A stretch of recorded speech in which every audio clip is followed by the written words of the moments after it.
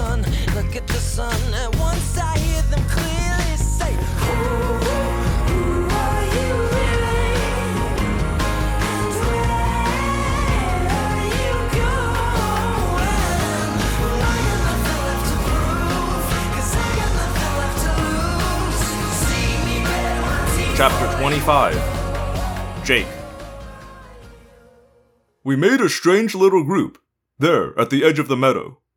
An Andalite, an elephant, a gorilla, a hawk, and me. I was human again. In the middle of the circle we formed was Karen, or Aftren, depending on how you wanted to look at it. What are you going to do with me, Jake? She asked. It shocked me, hearing my own name come from her. I mean, it shouldn't have surprised me, because I knew she'd been inside Cassie's head. But it made it all so terribly clear. Nothing had changed. Our lives were still in this controller's hands. I don't know what to do with you, I admitted. Sure you do, Rachel said coldly. Marco just saved her from me. Isn't that right, Marco? But Marco didn't answer. Instead, he began to demorph back to human, shrinking within the gorilla. Rachel moved her Miata-sized head and looked at Axe. You're with me, aren't you? Of course he is, Karen snapped. Humans may be capable of wanting peace, but not the almighty Andalites. Go ahead, Andalite. You have that tail of yours. Go ahead. Use it. Axe looked at Rachel with his stalk eyes. He kept his main eyes on Karen, and he said, I will do as Prince Jake says. I saw the shock in Karen's eyes as she looked back at me to learn her fate. You said you had a deal with Cassie. Tell me about it. If she would suffer the same fate that awaits me, a life without sight, without pleasure, without freedom, then I would do what she asked me to do, Karen said simply. And what did Cassie ask you to do? To make what small peace I could, Karen said. To let this host body go free, and never take another human host. You'll do this? I asked. Karen nodded. Yes. Yeah, that's real likely, Rachel said derisively. I took a deep breath. Why will you do it? Why? Karen smiled a small smile. We are not all like Visser 3, she said. Some of us are just little yerks, unimportant nobodies who are caught in this war. Some of us also want peace. Some of us want to find a better way. But how can we give up everything and leave the universe to... She jerked her head toward Axe. To them. They'll never feel anything but hatred and contempt for us. Cassie did not hate.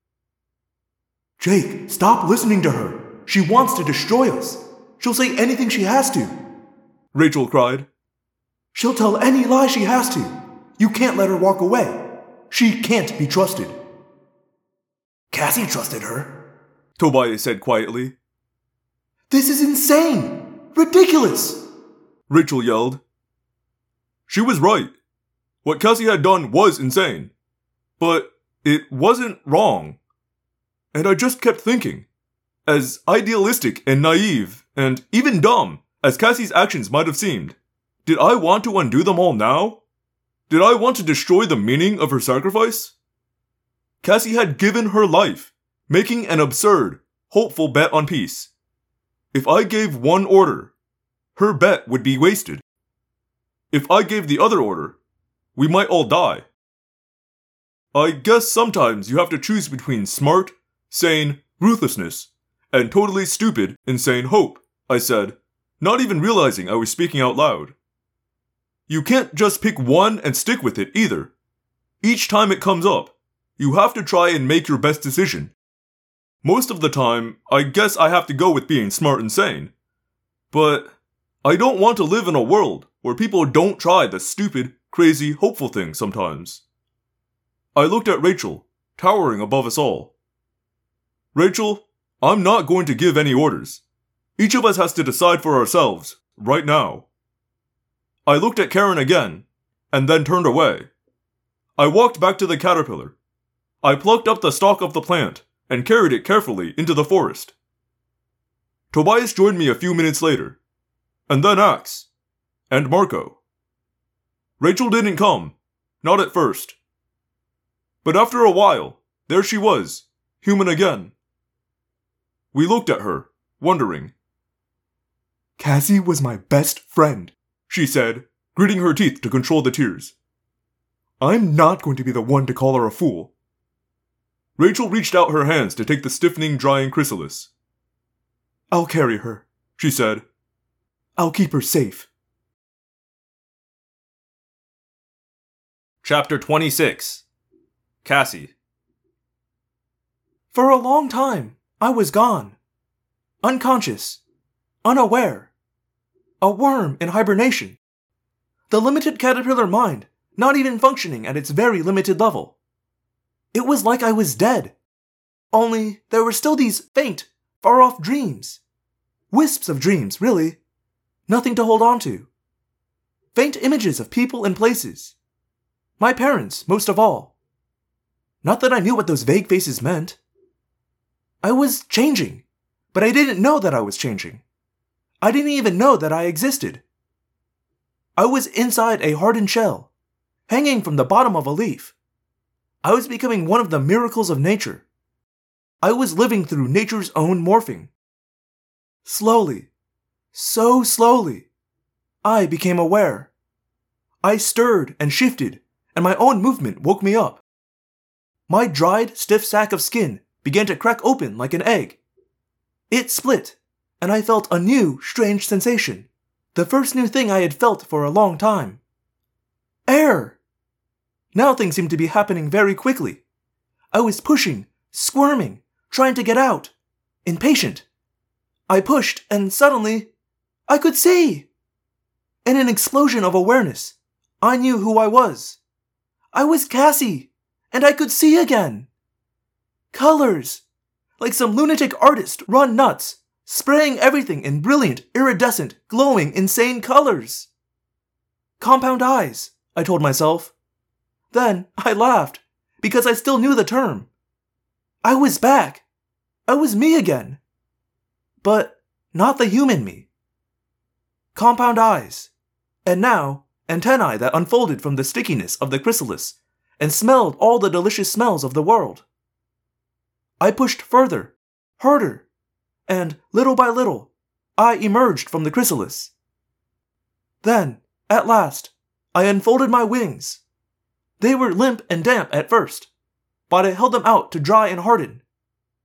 They were made up of millions of tiny scales, almost like the skin of a reptile. But these scales glittered with color. It was funny, I suppose, because I was seeing color the way a butterfly does, which is very different from human sight. To my fractured compound eyes, I seemed to be a dazzling mix of ultraviolet and red. But human eyes would see me quite differently. Where my mouth should have been, there was a long, coiled proboscis. My life's work would be to flit from one beautiful, glowing flower to the next, to uncoil my proboscis and drink nectar from the heart of the flower. And, as if by accident, carry grains of pollen to the next flower. I had been a caterpillar. Now I was a butterfly. I had eyes. I had wings. I would not live out my life as a slug. Had I cheated Aftran the Yeerk? Had Karen known about caterpillars and butterflies? Maybe not, in which case Aftran would not have known either. I could almost have been happy.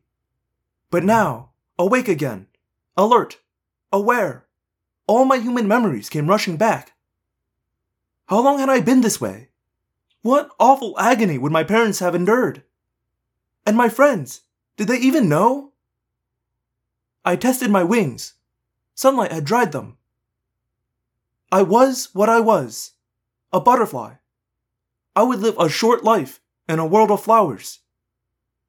I wanted to cry, but my butterfly instincts told me I had work to do. Flowers, loaded with pollen, waited for me to help them live. Chapter 27. Jake. I was sitting in science class, listening to some hopelessly complicated lecture about fungus, when I saw the familiar flash of brown and tan shoot past the window. Jake! Jake! She's coming out! Tobias said. I thought it was supposed to take at least 10 days, I said. The teacher stared at me. So did most of the class, those that were awake.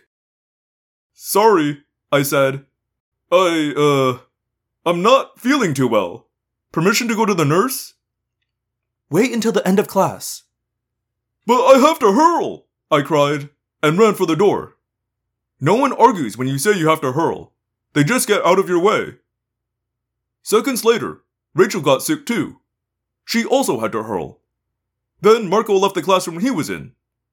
Marco, being Marco, told his teacher he had to rush out to put on one of those Nicoderm patches. I'm trying to break the smoking habit, He yelled. Don't stop me! 20 minutes later, we were all assembled around the little flower garden behind Cassie's house. That's where we'd moved the chrysalis. It had been hanging from its transplanted plant amid the flowers, with Tobias staying nearby, day and night, to protect it from predators. Cassie's parents didn't know, of course. 3 days had gone by. They were still hopeful that she'd be found. I didn't know what to tell them, or when, or whether I should just let them go on hoping.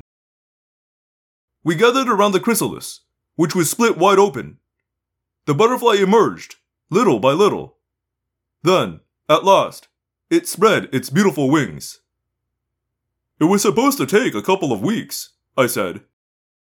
Cassie always was the fastest morpher, Tobias pointed out. Rachel was crying, which is a disturbing sight because Rachel doesn't cry. I guess I was too. She's a butterfly, Rachel said. She made it. At least now she'll... She broke down again. It was nice that Cassie was a butterfly instead of a caterpillar, but it wasn't anything to celebrate. Not to us. Not to her parents. Ax arrived in human morph, trotting a little erratically on his 2 legs. He bent over and looked closely at the butterfly, just testing its wings. What is that? It's Cassie, I said, emerging from the chrysalis. Ax looked puzzled. But this is not at all the body she had. No, that's what happens. Marco explained. The caterpillar becomes the butterfly. Suddenly, the butterfly simply took off. It fluttered away across the flowers, like it was shopping for just the right one. Naturally occurring morphing? Ax asked quizzically. You didn't tell me. I guess it is natural morphing, I said. And I guess it's better to live your life as a butterfly than as a caterpillar. Would Cassie prefer being this creature to being human again? Ax asked. Creature. Creature. Rachel sighed. No, Ax, of course not. We're just saying that this is better than our only other choice. Better to be a butterfly than a caterpillar. Ah, I see, Ax said. But maybe she would like to demorph now. I'm sure she would, Marco said grimly. Then she should, Ax said. Slowly, one by one, we all turned our eyes to stare at him. Rachel did a little more. She jumped up, grabbed him by the collar, and said, Are you jerking my chain, or do you have something to say? Ax seemed a little surprised, to put it mildly. But he said, Oh, I see. You didn't realize. Realize. A very complicated word, realize. And the z sound makes my human mouthparts tickle. Ax, are you saying Cassie can morph? I demanded. I believe so, he said. This naturally occurring morphing should reset the morphing clock. She has 2 hours to demorph. Get that butterfly! I yelled. Chapter 28. Cassie. I had lied to my parents. I stuck to the truth as much as I could. I mean, I told them about falling in the river. I just left out Karen. And I told them I'd survived for 3 days eating mushrooms. I was on the news, and in the newspaper. The headline was, "Girl Survives Ordeal Eating Mushrooms." I thought it was kind of funny, like the ordeal was mushrooms. I was interviewed a lot, and I was hugged a lot. For a couple of days, my parents wouldn't let go of me, which was fine by me. But finally, at last, my life started to get back to normal. Normal except for the fact that each day I woke up wondering, would this be the day the Yeerks would take me? Would this be the day my friends and I would be made into controllers? But days went by, and there was no sudden attacks. At school, Chapman, the assistant principal and a major controller, ignored me like he always did. Jake's brother, Tom, just made some crack about me and mushrooms, but that was it. No attack. And then, my dad came home, snapping his fingers and giggling. He lifted me up and twirled me around into a really bad dance. Probably the frog or the twist or whatever. "We're saved," He said. "Okay," I said. "No, we got funding! We got funding!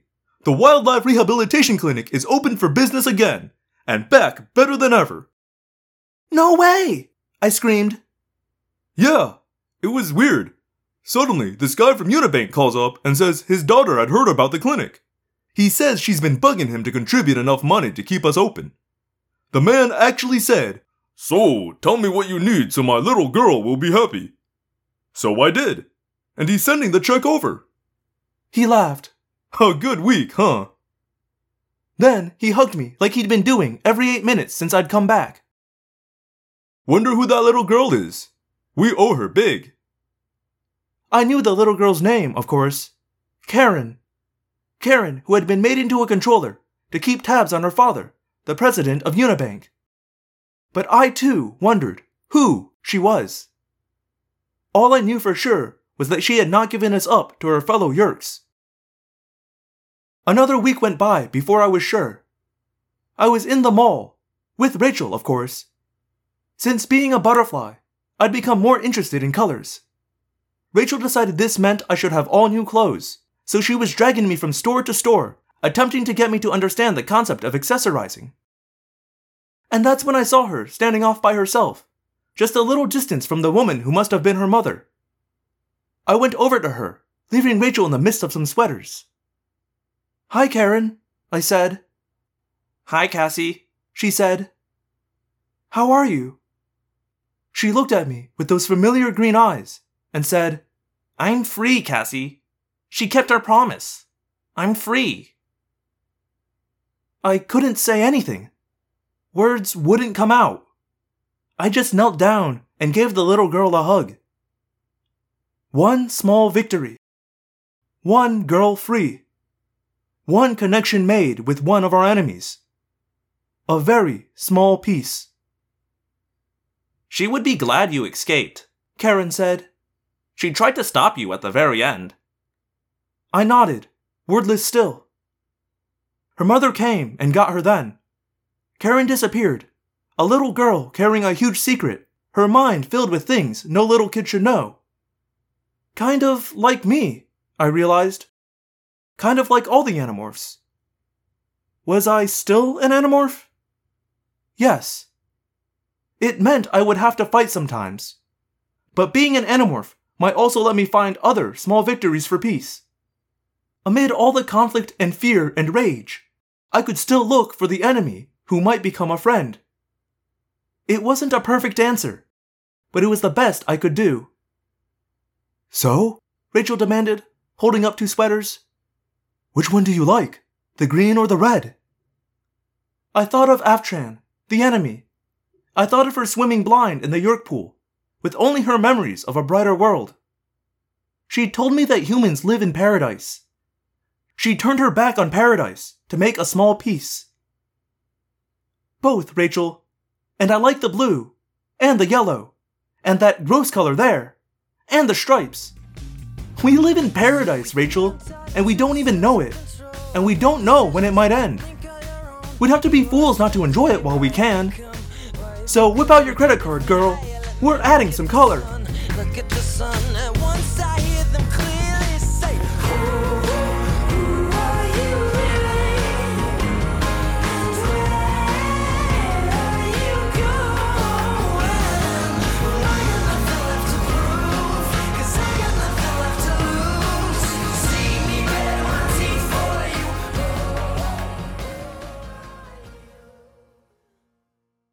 Hello, Phantomorphs, and thank you for listening to another episode of Audiomorphs, the Animorphs auditory experience.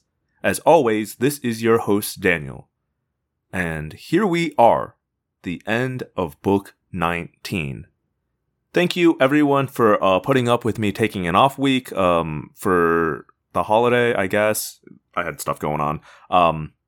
I appreciate your patience. I didn't want to rush this one, and it was just kind of unfortunate timing that it happened right before the last episode, but such is life. So thank you for being patient. Here it is, the end of book 19. Thank you all for sticking with me through 19 books now. That's incredible. We've got, another 20-some to go? I can't wait. I cannot wait. Yeah, man, I love this book. Favorite book of the series, seriously. It's, the whole, she became a butterfly and that reset her morph timer thing is a little, but I understand that they couldn't leave her as a butterfly, but that also you don't get the emotional impact of a self-sacrifice if she doesn't commit thinking that this is really going to be her life, So I understand why it plays out that way. I know some people aren't happy with how it ends like that. Logistically, I get it, and everything leading up to that point is just so good that I'm willing to overlook it. That's just my opinion. If you'd like to share your opinion with me, or, a question or your thoughts, a fun story, really anything, there are several ways you can do that, such as audiomorphscast@gmail.com, audiomorphscast.tumblr.com, on Twitter @audiomorphs, or through my website, theapocalypse.com. That's The Apocalypse, like apocalypse, but with a D in the middle. That has all my creative projects on it, which is, at this point, primarily just a rewatch podcast. Ooh, my mouth's all over the place today, huh? A rewatch podcast I do with my friend Jesse. We're currently going through season 3 of Riverdale. It's been a great time. We just had, I guess it won't be out by the time this goes up, but just had friend Marky on the show. They had never seen an episode of Riverdale before, so it was really fun to just throw them into the middle of season 3 and just watch them be very confused by the nonsense. We love to see it, folks. Other than that, I don't have any questions or messages this week, nothing like that. So, if you use Apple Podcasts, leave me a rating and review. If you got friends that you think might like this, let them know. And all of that jazz. My website, I mentioned it before, but theapocalypse.com, go check that out. And I will get the supercut of this book out next week, hopefully. That is always my goal. And then we'll just be on to the next one. So I'll see you on the other side. My name is Daniel, and I believe one day the Andalites will come. Until then, we fight.